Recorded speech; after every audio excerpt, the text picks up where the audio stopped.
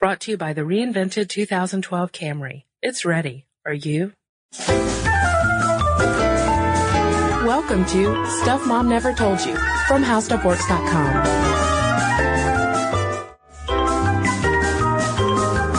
Hey, and welcome to the podcast. This is Molly. And I'm Kristen. Kristen's a little bit ill today. So a little under the weather. If her voice gets a little bit scratchy, you'll know why. Yes. And Kristen, I know you're sick, but I've got something of a personal question for you.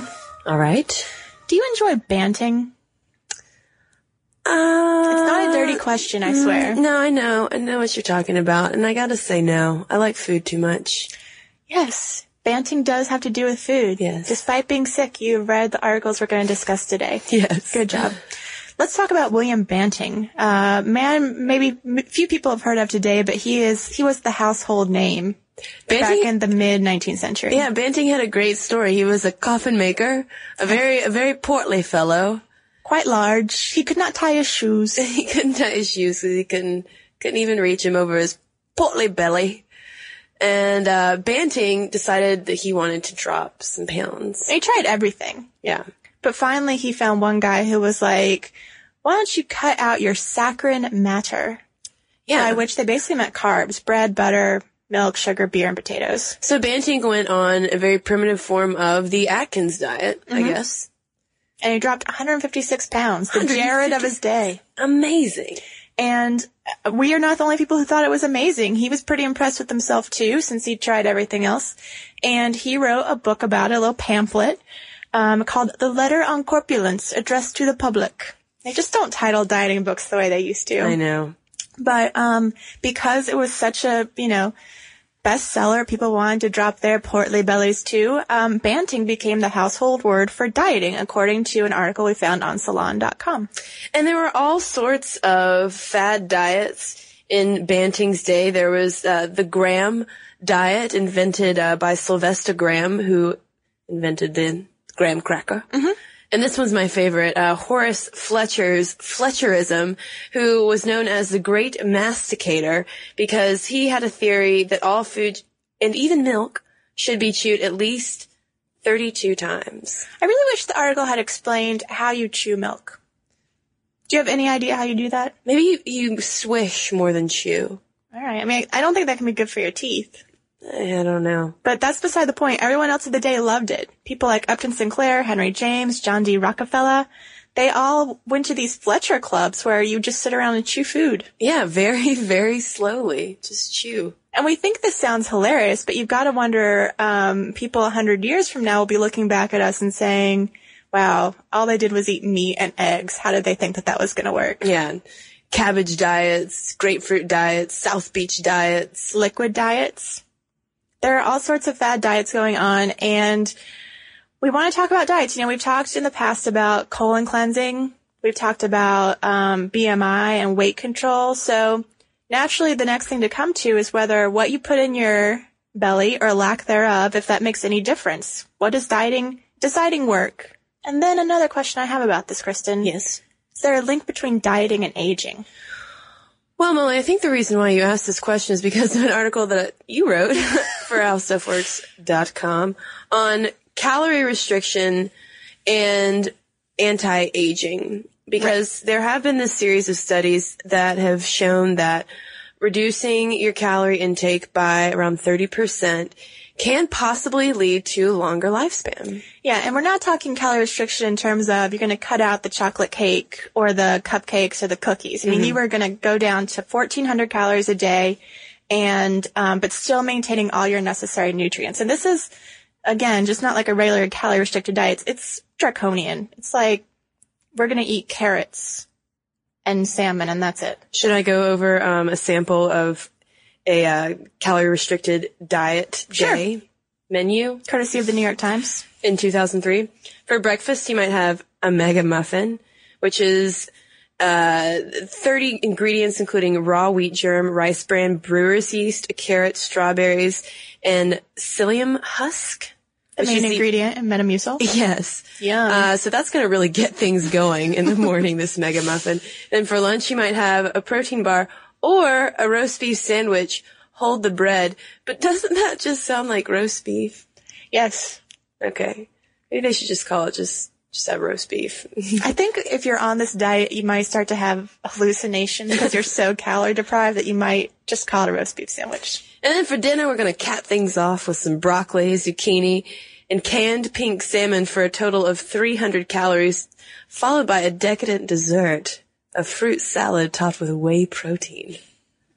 Now, why would you, I mean, I'm all for eating healthy, but that just doesn't do it for me. Seems like life's too short to just eat 300 calories and canned salmon every day and mega muffins. Well, and especially because when I was researching this article, you read the articles about this phenomenon, and I mean, these people have to invest in scales and notebooks, and they weigh their food, and it's like a full-time job. If I'm hungry, I'm more likely just to, open a bag of pretzels than to actually want to cook something.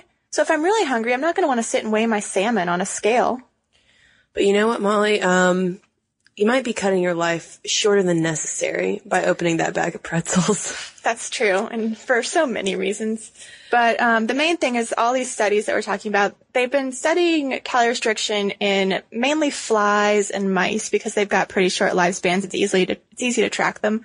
Starting in 1935, when a nutritionist at Cornell found that if you eat 30% fewer calories, you'll have a 40% increase in lifespan. Wow. So that would make a human live to the age of 160.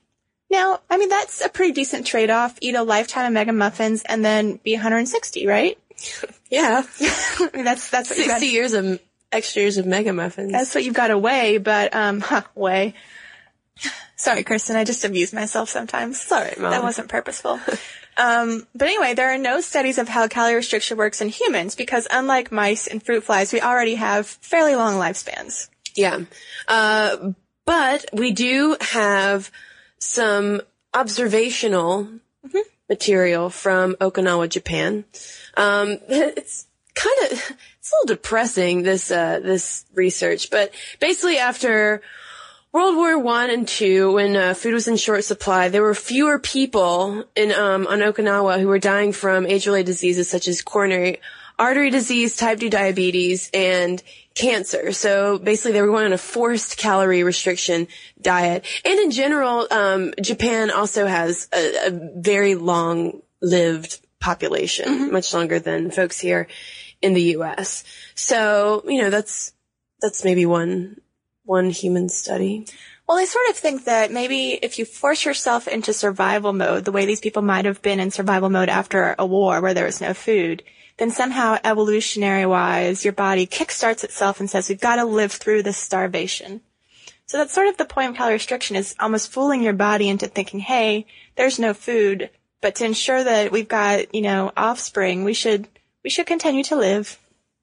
But I think we got to point out too, though, that these calorie restriction studies are not the same across the board for these animals, going back to the animals, because it doesn't work for everybody. For instance, it extends the life in fruit flies, but not house flies. It's going to benefit fat mice, but not already lean mice. And also, it's going to make lab rats live longer, but not those found in the wild. Yeah, I mean, there's a lot of unknowns. And there's, while living longer to some extent would be a nice side effect, there are some other side effects of this that include loss of libido, cessation of menstrual periods, loss of memory and muscle mass, and dizziness. So that's fun. Yeah, and maybe, going back to this stuff in Japan, maybe it's not just that they're on a calorie-restricted diet, but the quality of the food that they're eating is a lot better. It's a healthier balance, and maybe they're living healthier lifestyles in general, getting a bit more exercise and all of that.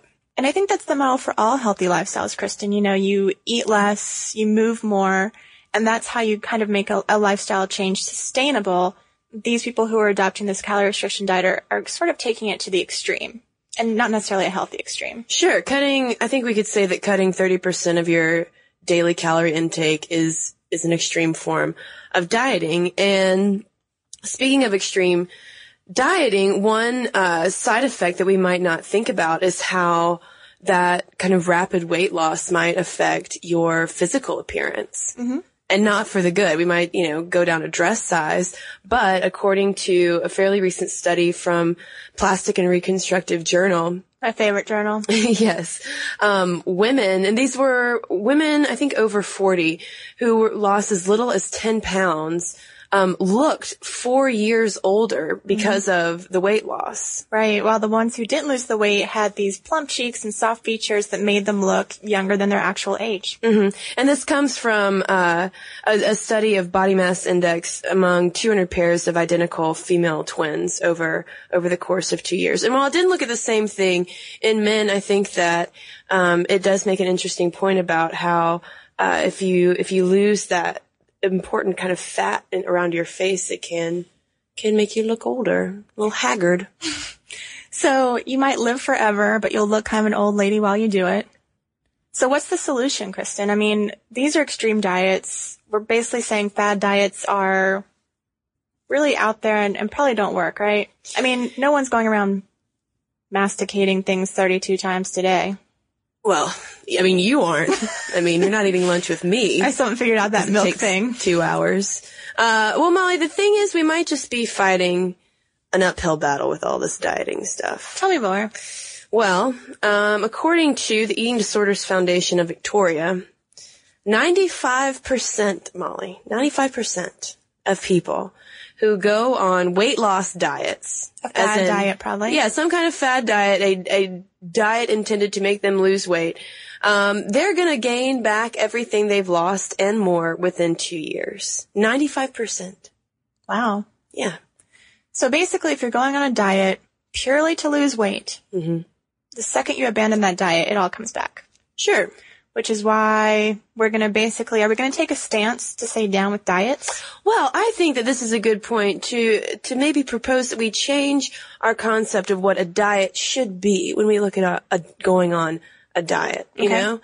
If I'm going to go eat grapefruit for 2 weeks, obviously I'm not going to sustain that, but I'm going to drop, a few pounds, but it's going to rebound once I finally get sick of grapefruit and start eating normally again. But maybe instead of going on these fad diets, I should look at my diet, as a whole, and see your eating habits. My eating habits, exactly. What I'm eating, when, and what kind of healthy, sustainable adjustments I could be making. Yeah. Like, people generally know as a rule that they should not eat fried chicken, let's say. Yeah. Even though it's delicious. So delicious. And so going on a grapefruit diet to counteract the years you spent eating fried chicken. Not a good idea.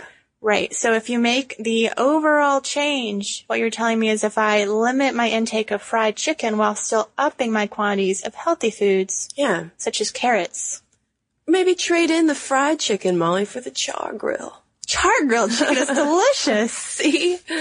Sorry to all you vegetarians. I really like right all now. forms of chicken. And I think one interesting concept, Molly, we should also bring up is this idea of the set point theory that maintains that our weight is genetically determined.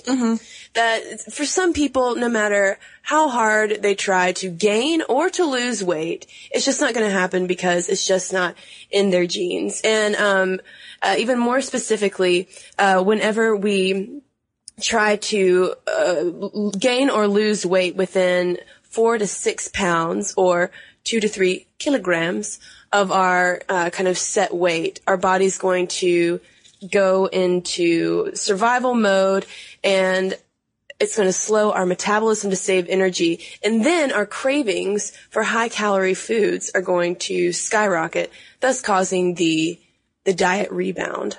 And as proof of that, Kristen, let's take a brief trip to Scandinavia. There was one study, I'm not sure the year, but it was profiled in a book called Rethinking Thin by Gina Kolata, where she goes over sort of all these weight loss studies over the years to more or less point out how ridiculous they are. But there was this group of 540 adopted children in Denmark who were found to be, with very few exceptions, as fat or thin as their biological parents, no matter what they were fed or how much they exercised. Similarly, there was another study of Swedish twins. Like I said, we're going to cover almost the whole realm of Scandinavia. 70% of body weight in these Swedish twins was genetic, so that it's more likely that you're inheriting your weight from your parents than you're inheriting much else, including likelihood of getting mental illness, cancer. But that sounds sort of depressing to think about, Kristen. I mean, for all of us who are out there trying to make changes in our diet to exercise more, is all hope lost? I mean, I don't think so. I think that, like you said, making those daily changes in our diet, so we're eating foods that make us feel good in the long run, as opposed to foods with icing that probably only make us feel good in the short run, that's sort of more a long-term benefit than weight loss is, wouldn't you say? Yeah, and think about integrating certain lifestyle changes, that are often tossed out, as common tips, such as, taking the stairs or parking farther away or, trying to walk more. Just approaching it from, a holistic perspective rather than just saying, you know what, like, I've got to lose 10 pounds and I'm just going to eat grapefruit and Special K and that's it, and go to the extreme. So weight loss is possible, but not with a fad diet. Long term. Yeah, exactly. If you want sustainable results, you have to work at it. It takes time. Okay. It takes dedication. So no fad diets. CNT frowns on them. Yeah, I mean, come on. Life is too short for fad diets, people. That's what my mom always told me. So if you guys have any thoughts on dieting and aging, let us know what they are at momstuff@howstuffworks.com. And speaking of our email address, Kristen, I've got some people who have written into it in the past. All right. Let's hear an email from Lindsay, who wrote us about the baseball podcast. Okay. She wrote, I have to say I'm a little disappointed with your portrayal of softball. As a girl who spent her entire youth on a softball diamond, I was a little confused when you mentioned men playing the sport because it has a soft ball so they wouldn't get as hurt with the increasing cost of medical insurance in the 1930s. I don't know if either of you have ever played softball, but believe me, when you get hit with a 12-inch softball at 60 miles per hour from 30 feet away, there's nothing soft about it. When I was still playing, a fellow player ripped off a girl's earlobe just because the girl was not fast enough to catch the ball that was hit right back at her. I don't think that she thought the ball was soft. As well, just because the bases are closer, the field is smaller, and pitch underhand does not mean that it is any less challenging. There's no difference in reaction time when hitting a 90 miles per hour baseball from 90 feet and hitting a 60 mile per hour softball from 30 feet. As well as I have to completely disagree when you compare female softball players with cheerleaders and the fact that they feel the need to keep their femininity while playing their sport. As a small girl, I was discriminated in the sport for not being as big and burly as other girls. The game has become much more butch and closer to baseball with stronger players that hit home runs. The sport, which used to be more interesting than baseball because there's far more action, but now managers coach teams to be like baseball teams, encouraging home runs instead of the short game of bunting, drag hitting, which in general meant a lot more action. I do agree that baseball and softball are different sports, but I'm sure glad that us females get the better of the two. Softball. All right. And I've got an email here from Christina, and she wants us to get rid of marriage. You proposed that in a podcast. I did propose it. She said, I totally agree. I think Kristen said it. We should just get rid of marriage completely. People could still live together and have kids. They just wouldn't be married. There would still be religious marriages if you believe in that, but it wouldn't be legal. There'd be no joint bank accounts. Taxes would be filed separately. And there'd be no expensive and traumatic divorces. I think marriage is just an unnecessary and expensive complication. My mom quite often reminds me that I'm only 16 and will probably change my mind when I meet the man of my dreams. I tell her that I'm not a romantic and don't dream about a mysterious man that will show up in my life at some unspecified time in the future. Then she says that she should record the things I will say now and play them at my wedding. I tell her again I'm not getting married, but she's still fully convinced I will fall in love and get married. Maybe I'm screwed up in the head, or my mom forgot to teach me something, or I just think independently. Whatever it is, I don't want to be anyone's wife. Well, thank you, Christina, for writing in. Yeah. And as always, if you would like to write in, again, our email address is momstuff@howstuffworks.com. And during the week, if you'd like to head over to our blog, it's called How To Stuff. And if you would like to read Molly's article on dieting and aging, you should also head over to howstuffworks.com. For more on this and thousands of other topics, visit howstuffworks.com. Want more How Stuff Works? Check out our blogs on the howstuffworks.com homepage.